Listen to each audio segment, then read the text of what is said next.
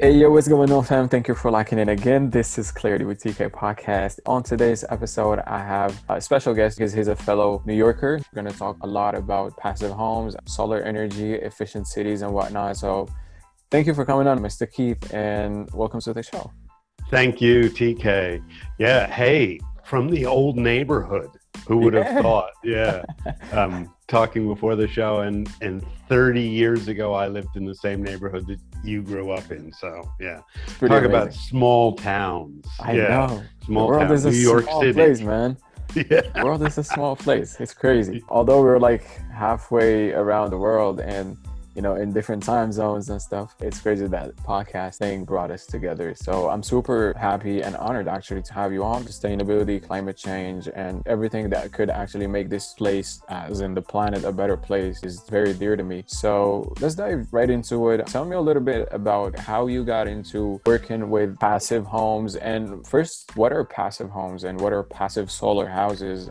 So the first thing is when people hear passive solar, they say, is that like solar panels? So I always like to get that one out of the way really early. The thing is, solar panels is a technology solution, and technology will always fail eventually. I don't know what the lifespan is on a solar panel, but eventually it's going to wear out and die and will need to be replaced.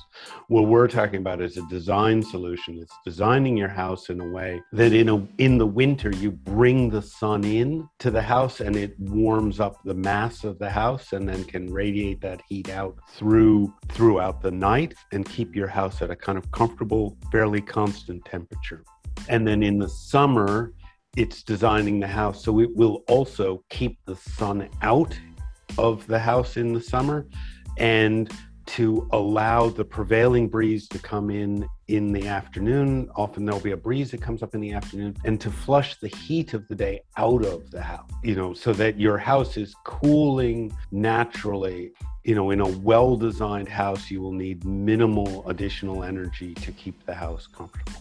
That's pretty impressive. How come it's not, more widely spoken about or widely present in design schools and architecture and whatnot? Well, see, architects learn about it. We've known how to do this since the 1970s. And there are houses, there's some houses in Turkey that are 5,000 years old that are perfectly passive solar design. So it's not like this is some kind of new technology. It's about design, it's orientation. So it's not, it's no carbon fiber or nanotechnology or anything like that. It is just pointing the house in the right direction, getting the sun in, keeping the sun out, those kind of things. I think there are a couple of reasons why. So energy has been cheap for so long. My mother's house, which was built in the 1920s, had no insulation in the walls because it wasn't actually cost effective. If you looked at the cost of putting insulation in the walls versus just burning oil, because oil was so cheap to keep the house warm. But now suddenly the cost of our energy has become so much higher. And then also we're seeing the consequences of those decades of cheap, abundant fossil fuel burning, and it was cheap because the government made it cheaper because the companies didn't pay for the costs of actually burning it, like the people dying every year from the toxic fumes that they were breathing and things like that, the cost of the actual extraction, the damage it was doing, all that kind of stuff. And don't want to go down that road. So that's one thing. The other thing is every house has to be designed for the location that it's in to get the orientation right towards the sun, where the prevailing breeze comes in. So the least expensive housing has come in as, you come up with a set of designs and a building company will build the same, maybe they'll build a dozen different houses, and you can have the Cape Cod, you can have the ranch, you can have the whatever, but it pays no attention to the site that it's on. It's pointed towards the road and plonk it down. Yeah, so a lot of the houses that I see are built perfectly backwards. So they're a perfect passive solar house, except for they're 180 degrees around. And so there's an example. Some friends of mine built a house, and I was really, really dirty about this because they never talked to me before they bought the house. They should have. They knew what I did. I could have just said, you didn't realize. And the house is built perfectly backwards. So we're in the southern hemisphere. So we face our houses towards the north. We're in the northern hemisphere, so you point the houses towards the equator, because that's where the sun passes. So this house is built towards the north. It is facing onto the northern boundary as a park, because one of the things that can happen is you build a beautiful passive solar house to bring the sun in, and somebody comes in and builds a 3-story McMansion next to you and blocks all your sun for 90% of the day. Right. And so they've got a park all down that side. So what did the builder do? They put a garage down the whole northern boundary. So they've got 6 meters of insulation, air gap between the sun and their house. Except down that one wall it comes to the lounge room, the garage ends, and there is a bay with the large screen TV. So the only being in that house, and I don't know about you, but I think of my large screen TV as a close personal family friend. The only being in that house is going to be the large screen TV, which will be comfortable and cozy and warm all winter long. And the rest of and then, in that same house, they put a cathedral ceiling in there with, so it's like a 6 or an 8 meter high ceiling. And there's a loft in that room. Well, there's no way to get that heat out of the peak of that roof. And so that loft will basically be uninhabitable through most of the summer, because it'll be 50 degrees up there, because all the heat of the house is going to collect up in that cathedral ceiling. And they've got air conditioners, but the air conditioners sit at about 2 meters off the wall. So above that is 6 meters of heat, like a great big pillow. Right. There's no way to cool that house. And but it looks cool. It looks cool on the design, and it's, except for when you look where the little N is on the drawing and you go, the sun will never come into that house. That's pretty crazy, because you'd think, whoever designs homes and whatnot should know and at least try to put them in the right direction, right? How do you explain the fact that they don't do that? It's cost. The cost is that if you have a dozen houses that you built, and somebody comes to you and they say, I want your Cape Cod house. There's 2,378 drywall screws in that house. There's 79, I'm making shit up, 79 sheets of gyprock, and there's 14,000 bricks in it. So you can price that down to the final screw, because exactly. And then with every design, there are costs. There's the cost of designing it and the cost of getting it tested, the engineering of it, make sure it's not going to fall down, all those things. And if I build one of those, that's a fixed cost, the cost of designing. But if I can spread that cost over 1,000 homes, because I just stamped that out 1,000 times, then that cost that I'm having to pass on to the consumer, the home buyer, becomes almost nothing. The design of the home per design might cost $3 or something. And what I've realized is that there's an ultimate source of all this, which is the cultural belief around housing. And that happened in Australia, and I think it's similar in America, but I don't really know. I only know about Australia. We had a government in the 1960s, and they saw that the biggest threat to Australia at the time was the Communist Party and the unions. And at the time, most workers in unions were renters. And so if you lost your job because you went on strike and the factory closed down, you could just pack everything up into the back of your car and drive to a different city and get a new job, and it was no big deal. So the government saw that the way to combat this is to create a sunk cost, is to turn all the workers into homeowners. So they created this culture that the goal of every person was to own your own home. And the goal of owning your own home was that it would be an investment that you would sell at tremendous profit at some point in the future. So the whole thinking that we look at around our housing is as an investment. Now, if you're buying investments, the secret to investing is buy low and sell high. Right. And so we've created this whole culture around, and it's individuals. It's the individual owning their own home, because then they can make the most profit when they sell it. And it doesn't matter how shitty it is, because you're only going to be in there for a short period of time before you sell it at, I have to sing this, I don't know why, at tremendous profit. I did that in the last podcast I was in. I was like, yes, okay, it has to be sung. It's always about tremendous profit. And, you know, the whole thing is a gigantic scam. Some people do sell their houses, but one of the things we're really looking to do is change that culture where we think about homes as a place that you will pass on to your children, as a place that facilitates community, that brings people together. We see a lot of houses now, you drive through the suburbs and the people, I call them cemeteries for the living. People drive into the neighborhood, they press the button on their automatic door opener, they drive into their garage, and they never see their neighbors. So they have no idea who lives around them, because there's no community, because the design of the homes and the design of the streets, everything is not designed to facilitate community. That's pretty insane, man. You touched on so many different things. What you just said about a cemetery for the living, I remember at some point I was on this island called Tuvalu near Oceania, actually. And over there, it's really tiny. It's super tiny. But over there, they have this culture where your neighbor's kids come to your place and they sleep over there with your kids. And then the next night, they're at someone else's parents and they sleep over there. And there was this culture of literally knowing who your neighbor is. And your neighbor is pretty much a member of your family.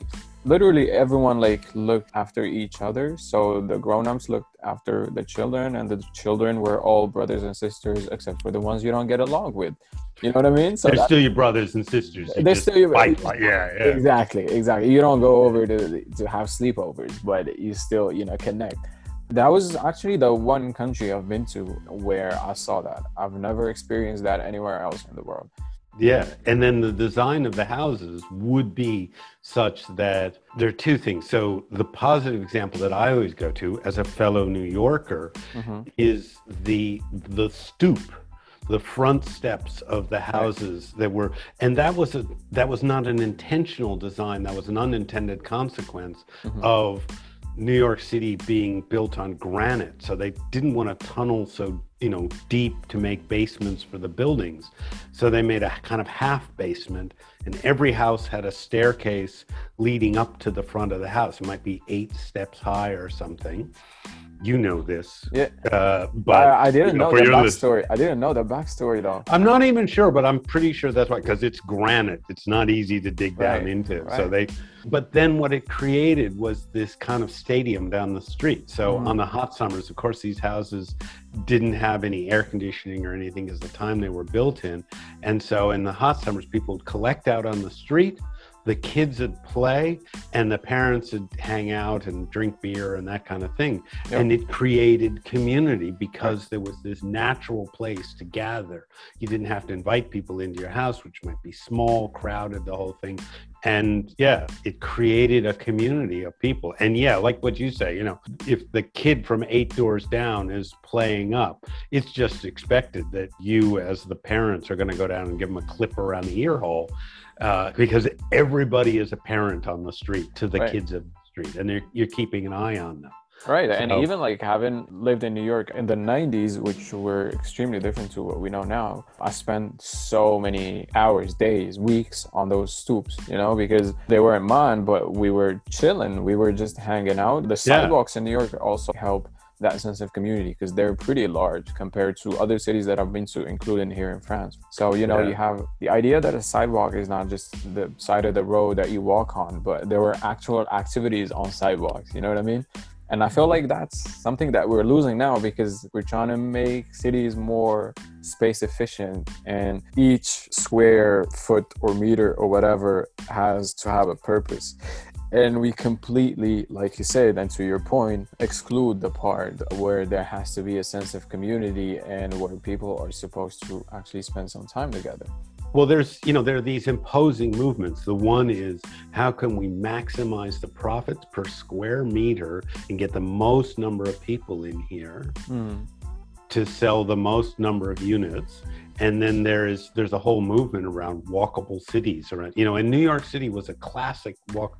It was actually faster and more efficient to walk places than to try and drive places. Right. Where Perth, where I'm from, is a car city.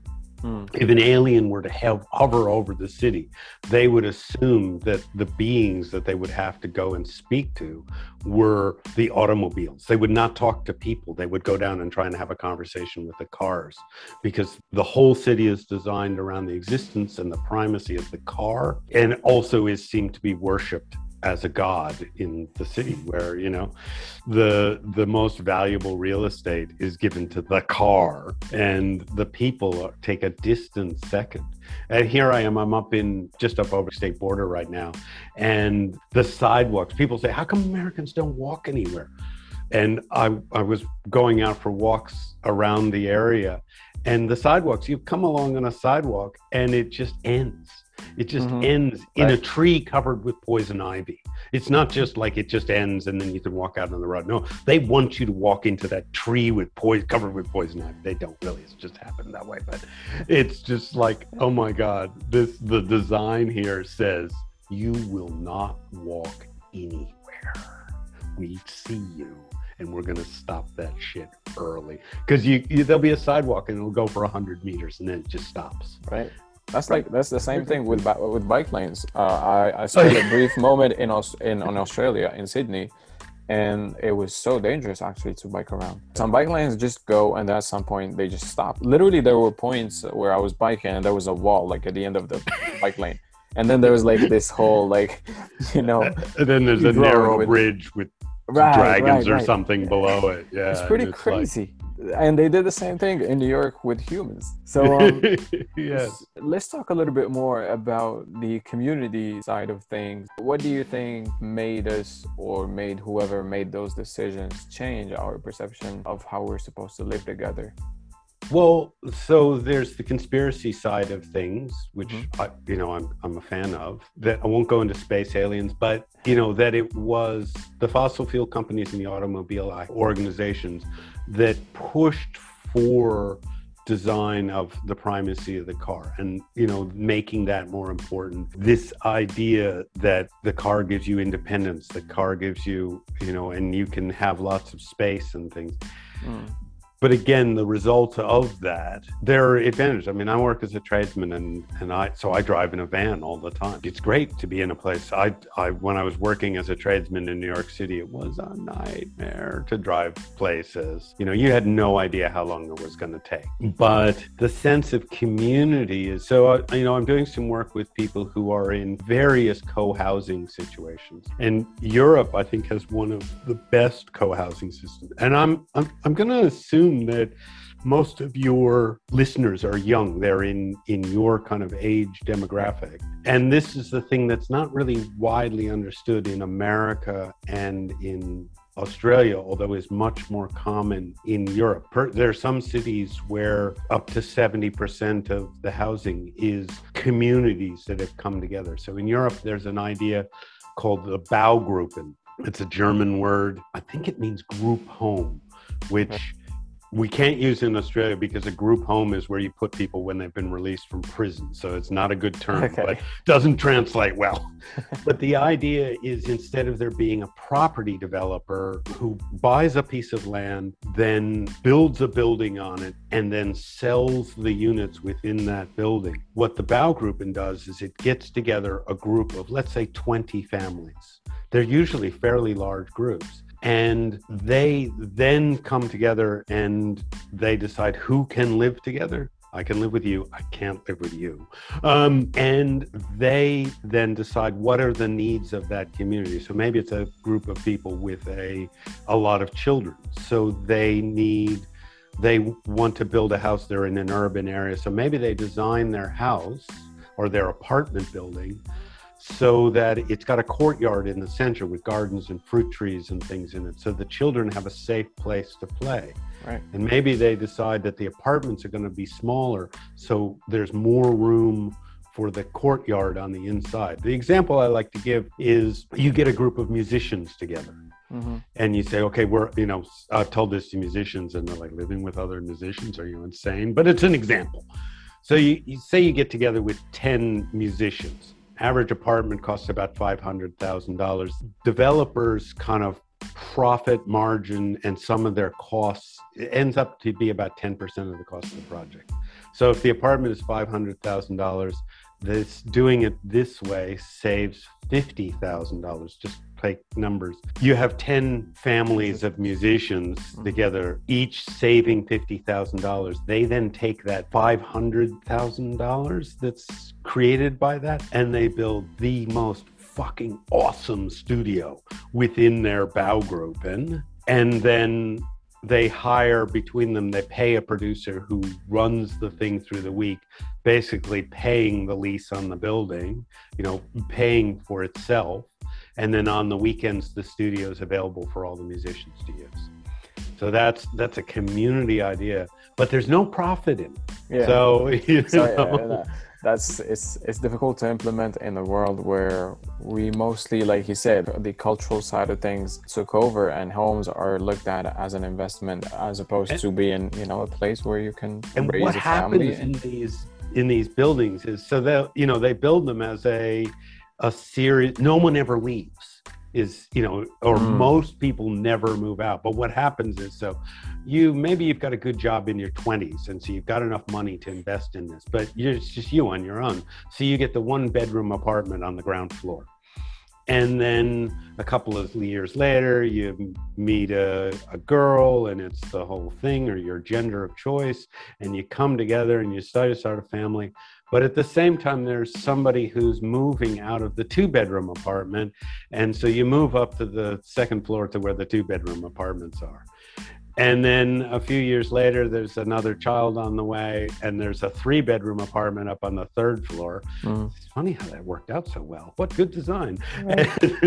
And you move up to the 3rd floor, and then you're there for a while. The kids move out, and you're an empty nester with the woman of your dreams, and you move downstairs and you end up back down in the 1-bedroom apartment. And you've been in this building for 40 years, and you've never changed your address, just your apartment. And this is a common story that happens there. And, but what we do instead is this design thing where you move to a whole new house.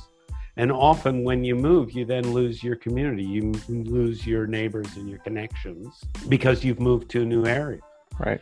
And this loss of community is just so important. And it's not being thought about in our design. I believe the greatest disease that is facing developed countries right now is social isolation. And this loss of connection. It all comes down to, it's like people, especially after COVID, people have gone one of two ways. They've either discovered their community and have, there are people who during lockdown were exchanging meals. Right. Where, you'd cook and then you'd go and you'd leave it on your neighbor's veranda, and people were putting Facebook pages up where it's like, does anybody, I'm going to the grocery store, does anybody need anything? And that kind of thing. So they created community, or people discovered just how isolated they were. It's pretty striking in a sense. You talked about the fact that when you're moving, you're actually losing your community. Do you feel like that's necessarily a bad thing? One would argue that moving is definitely a challenge, but once you do, if you move into an already existing community you're trying to get to know now, and you're trying to widen your network and whatnot, then it's actually beneficial, isn't it? Well, see, it can be both. The important thing is social connection, those connections. So there are communities that are welcoming to people. A new person shows up on the street and people are knocking on their door, and there are communities that are not. But to me, the important thing is that people aren't artificially creating, or through the design, making their connection more difficult. Yeah. So, the neighborhoods where it's a garage and you move in and you never see your neighbors, to just go, how are the kids? How's the wife? How do you reckon we could change that, though? Or at least improve that sense of community? How do you think we could do it and, in a sense go back to times where people knew their neighbors and not just knew them, but actually liked them and wanted to have exchanges with them? Well, I think that, my interest, this is a marketing podcast. So the thing for me is I see I say climate change is a marketing problem, not a technical problem. And a lot of people don't realize what they have lost, and they don't think about. So, what we're working on is the storytelling side of marketing, which is telling the stories of people who are living in these kind of communities. So I had a conversation on Facebook with a property developer. This is in Perth, and he's offering New York style apartments. And I was like, New York style apartments? They're tiny. Completely different. Yeah. Don't have room to swing a cat. Right. Perth is big. I mean, New York style apartments. I mean, maybe New York style condos and mansions, but apartments. Yeah, no, it was crazy. And then the climate is completely different. For sure. Much hotter climate, all these things. So I said, when are you going to start offering passive solar designed houses? And he said, when the building code requires it and the consumers demand it. And I said, game on, motherfucker. Okay. Facebook. So I had to think the last part, but it was there. So, what we're looking at is consumer-led demand. How do we change this? We tell people, because most people, when I tell people that they could have a house that would be warm in the winter and cool in the summer with almost no energy costs over the life of the home, their eyes get like saucers and they're like, really?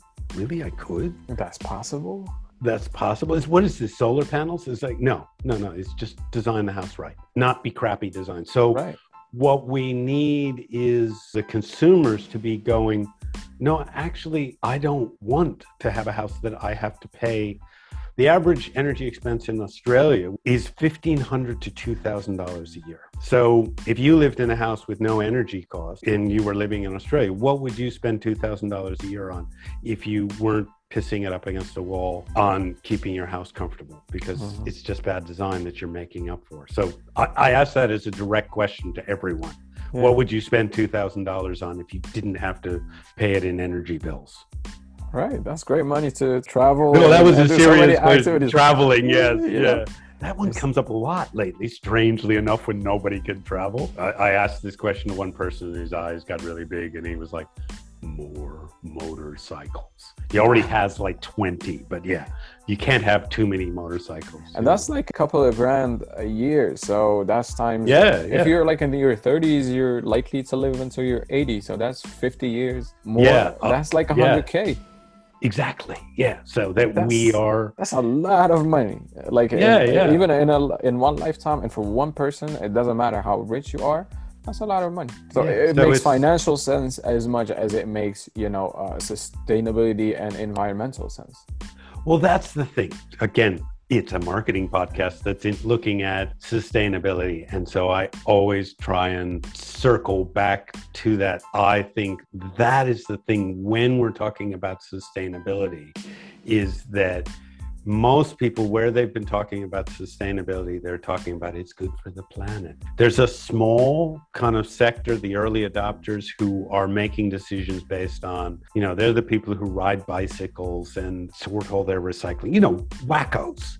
I can say that I'm one of them, the hippies, right? But the majority of the people, the mainstream people, they are not making decisions based on the environment. They will pay lip service to. They will say, after they've made all of the decisions on their car, that it has a 5-speed on the floor, that it's blue. Oh, it's good for the planet. Yeah, right. Okay, that was an afterthought. So I think we have to do, all of us who are talking about solutions to climate change, is how is this a solution to your problems? You specifically, what are your issues that you're dealing with that my solution solves? And if it then also happens to coincidentally, by an unintended consequence, solve climate change, then whoop-de-doo. But we don't talk about being good for the planet. We talk about being good for you in terms of your costs and being healthier to live in. Those are the things that we talk about. And that's what I wanted to get at. The way we phrase things is super interesting. We say we do things for the planet. We say save the earth. when in reality the earth doesn't need saving, because like we could literally like go extinct tomorrow and the earth would be just fine. It would be still be around for billions of years. It's just going to keep spinning around right. the sun. And nature is cockroaches will be fine. Everyone will be fine, not just cockroaches, to be honest. I'm sure like even species that aren't in existence right now would get, be created in a sense and live their lives. So the earth doesn't need saving. We need saving ourselves. And when we say like we do things for the planet, like the planet doesn't need us. We need to do things for ourselves. And I feel like the way we phrase that sort of distances us from our responsibility towards ourselves and other fellow beings, like human beings, animals, and everything else. I think about my great-grandchildren. You know, I'm doing this work for my great-grandchildren who don't exist yet. I've got grandchildren. They're 6 and 3, you know, so it's gonna be a long time before they have children of their own who have children of their own. I may not live to see that, but I want to make sure that they inherit a better world than what I've got now. And so that's what drives the work underneath the work, but I don't talk about that. Humans are not good long-term thinkers. They're not good at making decisions. They'll make decisions now that make sense now and then justify it. Well, at least, you know, in our modern capitalist society, everybody's thinking about the bottom line for this year's reporting season. Right. And that has seeped into the culture. People have been selling EVs, electric vehicles, for a couple of years now. And mostly they're selling them on, it's good for the planet. There's a nice kind of piece of virtue signaling that you can drive your Tesla now and you can be a multimillionaire because you drive a Tesla that makes you all right. And that's working. Yeah. But nobody's talking about, I'm trying to get somebody to create an ad for an EV where it shows the petrol station. I think about this every time I'm filling up my van. And I'm standing, you know, you spend 10 minutes a week. And I'm just thinking about if you had an animation that showed the petrol fumes coming out of the Bowser and circling around my head and swirling through that whole area around all those, you know, 50 or so cars that are parked at the petrol station and swirling in around the person who's standing in them for 8 hours a day. And, you know, show it as a visible color moving through. And then I think it would really focus people's attention. Wow, I am spending 10 minutes a week standing in a circle in a cloud of a known carcinogen, a serious carcinogen. It's, you know, it's a no fooling carcinogen, and I'm doing it every week. And then showing, you know, me driving past in my Tesla or my Cooper Mini EV going, I think this is an audio only podcast and I'm doing a little visual of waving for your, you know, your listeners with a big smile on my face because I am not breathing the toxic cloud. What I've heard from the owners of EVs is they are so much fun to drive that it's like driving a bumper car because it's infinite torque. You just put your foot down and it just goes. I don't know how they don't just constantly, the infinite torque. And I don't see any marketing for EVs. It's not as good for the planet. It should just say, my new EV. So much fucking fun to drive. Right. That's all they need. Yeah. Right. It's like, absolutely. Never mind. But I feel like they haven't gotten into that point yet because probably of, you know, the cost of EVs. Obviously, you know, as technology advances, it's, you know, these costs are gonna dwindle. But I feel like at that point they will start making a point about it being fun to drive and to have. But right now I feel like they're just marketing it. It's a trend, but everyone is doing greenwashing for their brands. Yeah, there's a lot of that about. And that's another place where, I don't know, maybe it's just the circles I'm moving in, but I keep seeing people calling those out. And, you know, when a company puts up greenwashing kind of stuff, you know, we've had fossil fuel companies trying to claim how environmentally sound they are. And it's like, no, just please pull the other one. Because it's, you know, what you're claiming is simply not flying. And I think with the internet age, they're going to find that there's more and more blowback, particularly amongst young consumers. You know, young people are doing their research. I'm the last of the baby boomers, and we could be sold anything. I mean, they convinced us to buy napkins. You know, it was the biggest con in the world. I love all these articles, you know, on the internet, the shock horror, you know, Gen X is ruining the napkin industry. Yeah, because it was a stupid fucking con. Right. You guys have done your research and you've gone, we could just use paper towels. They're just as good. They're no different. I've got a piece of fabric that I just use and then I wash it again because it's an old scrap of a t-shirt that I use as a napkin to wipe my mustache. We both have fine mustaches happening. And there's so many different things where, my son has lived in Melbourne for 5 or 6 years. He's only just bought a car because he just didn't need one. He had a friend who just went traveling and said, "Oh, you can just use my car." So there were 3 or 4 people who were sharing a car, where in my generation, it was the rite of passage was you weren't really an adult until you bought a car. I just got a car this year. And I'm in my late 20s. Yes. So that just tells you the whole story. I never needed one. And like you said, I could always borrow a car to do whatever I needed, then keep it moving. There are bikes. There's so many ways to travel. You don't need it. And especially if you're living in Europe where the cities are designed to not own a car. I remember circling back to New York City again, the little moments that focus your attention. I was working in a theater. We had a young intern, high school intern, and we needed something from, 20 blocks downtown. And they said, "Oh yeah, we'll send Dennis." And I was like, "Dennis, wouldn't it be better for one of the adults to go because we can grab a cab?" And he said, no, it's actually faster for him to go on his skateboard than it is to drive in this city. And I was like, "Oh, right, okay." Because they'd used him a bunch of times, so they knew it. Because New York is a walking city, and as an old city, the roads are narrow and really crowded. And they're mostly crowded with delivery vehicles, taxis, and people not from New York. Cop cars. Oh, yeah, cop cars. They're all around. They stop on bike lanes, and then they fine you for not riding on the bike lane that they're stopped in. It makes no sense. You sound a little salty about it. Right, I am, man. I am. How long have you been out of New York? And you're still it's been salty a while now, but I'm still salty about it, man. Because you're riding on the thing, and then you see a car parked right there. So you either drive around it, or what am I supposed to do? Drive over your car or under? Because it makes there was that Indian movie. Have you seen that?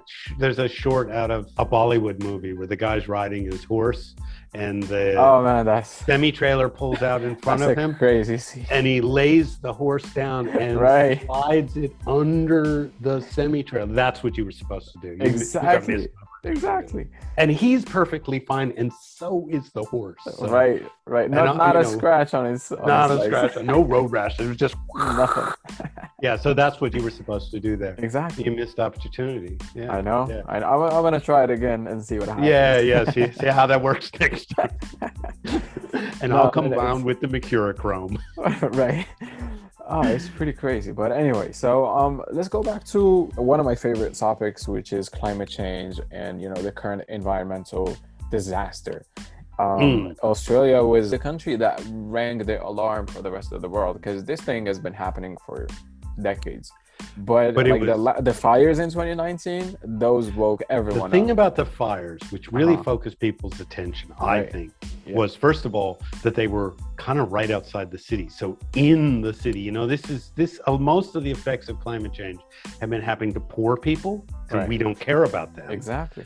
And people in rural areas, and we don't really care about them either. It's not nice to say it, but it's true. Yeah. But suddenly, when people couldn't leave their houses because the smoke was so bad, that was a big focusing of attention. The other thing about the Sydney fires is that is semi-tropical rainforest. The fires started in late August, early September. It's the tail end of winter. That area should be so wet that you can't strike a match in there. And suddenly it's a tinderbox. The other big focusing of attention was that it was the fire chiefs that were saying for 2 years, you need to do something about this. This is going to explode. Right. And fire chiefs are not hippies. It's like I grew up in the 1970s. We were talking about this shit back in the 1970s. And nobody was really listening because we were hippies and we had long hair and we were weird and we smelled bad. And so nobody paid any attention to us. But when the fire chiefs start talking about who are consistently a very conservative person, and they're saying, you have to do something about this. This is going to explode. That was the first thing. And then, now we have plus the tundra. Again, it's been underwater, frozen solid for 1,000 years, and now it's on fire. Ice does not burn generally. Right. So how is this burning? And it's 50 degrees up there. So these are big changes, but I don't talk about climate change, because what happens when people hear about we're all going to burn up in a ball of fire is they go into fight, flight, or freeze. So fight, climate change is not real. Climate has always changed. I hear this almost daily on LinkedIn. Or flight, maybe I'll just go for a holiday. Or freeze. There's nothing to do. There's nothing to do. And in fact, the fossil fuel companies since the 1970s have been spending $1 billion a year funding a PR campaign. They're funding all of the climate change deniers. And one of the messages, and they're lobbying governments to slow down. This is a matter of public record. People tell me that isn't true. I'm like, it's in the corporate record. They have to report who they give money to, and it's in there. Just it's something happening. But one of their messages is, it's already too late. There's nothing you can do. Nothing will stop it. Okay. So that's the message. These people are such sociopaths that they are prepared to give out that message in order to protect their bottom line. To continue to protect their market share, they are prepared to say, yes, we know this is terrible. We're all going to burn up, but it's too late now. And what I'm saying to people, and I'm particularly saying to marketing people, is that climate change is a marketing problem. It's not a technical problem. American government has just said they were going to spend a bunch of billions of dollars on doing research on how they can solve climate change. And I'm like, yeah, that's just kicking the can down the road. We already know everything we need to know in order to solve climate change. And the thing that is holding us back is the doing of it and the world that we will pass on to our great-grandchildren. If we do everything we know how to do right now, the world we will give to our great-grandchildren will be glorious. What we saw with the COVID lockdowns in the cities, because one of those lies that the fossil fuel industry has been telling us is that vehicles don't actually create much pollution. There's no point in changing to EVs because internal combustion engines only produce a small amount of the annual carbon emissions, so there's no point in doing anything about it.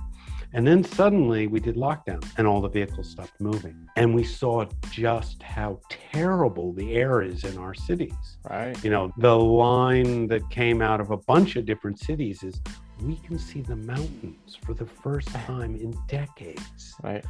And we realized that we were just looking through this cloud of known cancerous agents, and carbon is only a really tiny amount of that, and they've been saying, oh yeah, cars are much better than they were a decade ago. Yeah, that story flew before COVID. Yep. So what we can give to our great-grandchildren is those cities with the air that looked like that you could see more than a block. Right. There are cities in China you can't see 100 meters because of the burning of the coal and all the cars and everything. And when they locked down, suddenly that went away. It wasn't just like some kind of phenomenon that just happened that the skies were so... No, that was because we're burning fossil fuels. A lot of the solutions that are coming from climate change are coming from small businesses that are developing these ideas. Right. And most of them are running as secret businesses because they're crappy at marketing. So as young marketers and as, old guys who are just get excited about these things, what we need to be doing is helping these companies get the message out, and not about climate change, but that we have the potential through the use of these developing ways of doing things to create a future for ourselves that is glorious. It's estimated that pollution from fossil fuel burning in America costs the healthcare system something like $100 billion a year, of people developing respiratory illnesses, of children developing asthma because their houses use gas heat and gas cooking, and it's filling the air with not only toxins, toxic gases, but also radioactivity from, burning natural gas in their house.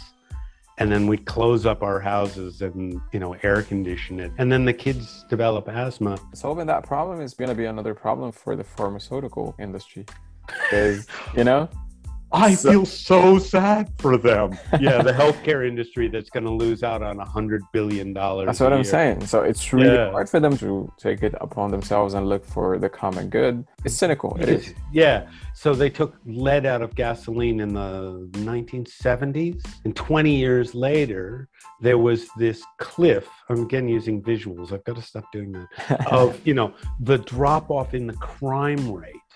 And it was largely attributed to the removing of lead from gasoline. And we could see a similar drop off in respiratory diseases, asthma, all sorts of problems that people, and it's, again, it's primarily people in the urban areas who are dying from these diseases or chronically ill from these diseases in the places where the fumes from cars are being concentrated.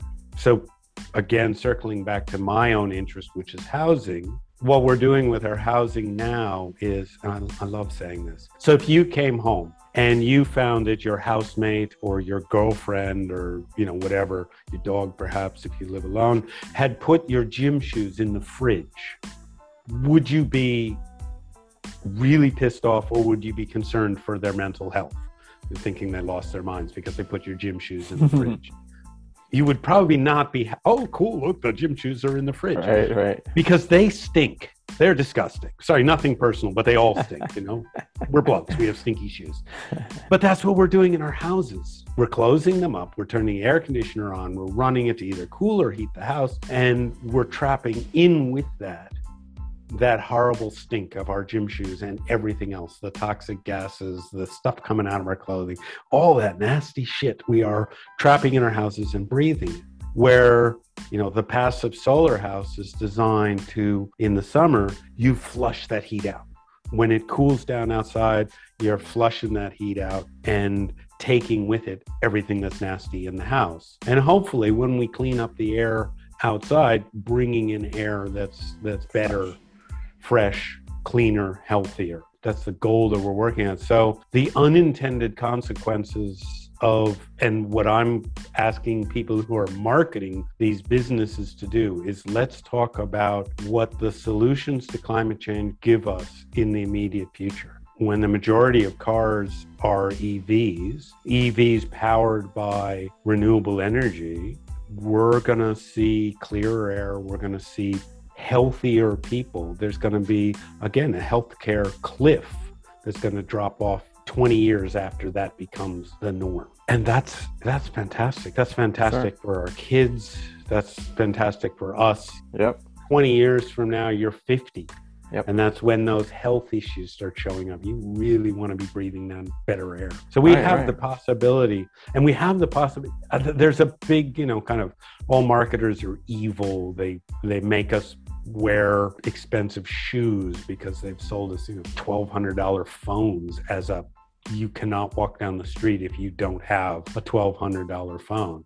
And what I'm inviting people to do, what I'm inviting your listeners to do, is use your powers for good. That you can bring about this change in the world, and it'll be a future that is glorious. I just saw a study the other day for the difference in houses, rates of miscarriage and premature children's dying in the areas where they had toll plazas, like the entrance to, a tunnel or bridge or something, when they changed over to Easy Pass. So the cars are just driving through, they're not collecting there. Right. Mm-hmm. And that's all the fumes out of cars. I'm talking about a lot about cars, but my focus is houses. So what did this study show? it showed this huge drop off when there was no longer that enormous source of fumes happening in the area. And then you just take that a little bit wider to the place where the concentrations aren't so high. And, maybe the probability of infant mortality is a little lower, but it's not a lot lower. Because that is, if you look out, if you go up to the top of a building and you look across the skyline in any major city, what you see is this layer of just brown muck hanging in the air. And we can get rid of that. We know how. We do. And it's on us to spread the word and spread the message a little bit further. And it's how we as marketers design our campaign. So we just have to be just twice as good. That's all. It's not a big ask, but fortunately that's not hard for us because we're so fucking smart. Isn't that right, TK? Right. So one of the examples around cultural change that I like is, so I have two favorite examples. The first is the negative, the De Beers Diamond campaign. So they convinced people that you didn't really love the girl if you didn't spend, I think it was a month's salary to buy her a diamond ring. And a diamond prior to that was essentially an industrial product. It was a thing you used for cutting stone. And that was about it. And glass and things like that. And they convinced people that you had to give your girlfriend a diamond. Now, I think if we were selling industrial products, what they should have done is convince guys to give their girl a chainsaw, because that's an industrial product that's really useful. Right. Every girl would be sporting a Stihl. The more sort of hipster girls would have a Husqvarna. And that would be, oh, he really loves me. He bought me an 070 with the big long bar on it. That's, it's crazy. But they did it. They pulled it off with this amazing marketing campaign. Diamonds are a girl's best friend and all of that. Right. And then the other one is the Harvard Alcohol Project. So in the late 1980s, they saw that a lot of people were dying on the roads from drinking alcohol and then driving. The culture at the time was you would look around at your friends after being at the bar all night. You would decide who was the drunkest, who had consumed the most alcohol, and you would hand them the keys to drive home because they were loose. Okay. Ready to drive. That was the culture. It was insane. And the Harvard Alcohol Project came in and they created the designated driver. And one of the things they did is they contacted the producers of all the major sitcoms at the time. And they said, we want you to introduce into your scripts, if there are people consuming alcohol and then driving, the idea of the designated driver. And within 5 years, that was mainstream. And you were a psychopath if you drank alcohol. People now, 15, 20 years later, will drop a friend who, more than once drives under the influence of alcohol. It's just like, no, I will have nothing to do with you. I will not see you. Right. And that was the success of that cultural change. It's crazy how marketing and the way we promote things changes the perception and culture as a whole. Yes, so we have a lot of power, a lot more power than we think we do. So we have the power to change this, and we have the power to ridicule, and especially now with the internet age. And that's exactly what we were trying to do here, for example, and that's what I've been trying to do with my podcast. Like I talk a lot about minimalism, for instance. I consider myself a minimalist, and it's a way for me to fight against hyper-consumption, because right now it's not just, mindful consumption. It's really bad. It's like people buy shit that they absolutely do not need. Buying things that they don't need to impress people that they don't like. Right. And, one of the things that I love, because I'm a fourth generation hoarder. So, I actually like things. So the minimalist movement makes me nervous. Right. But it's like, nobody needs my things. Right. The buy it for life movement. It's the idea of, buy things, but buy things that will last forever. I did a crowdfunding campaign out of Detroit, I think, a few years ago. And the whole thing he was selling a hoodie. And he talked about how clothing is being designed where they use a fine fabric and then they stitch it with a heavy thread, specifically so it doesn't have the right give to it, the two different strings, and it tears and falls apart within a year. So you go buy another one. Right. And he said, no, we're going to build you a hoodie.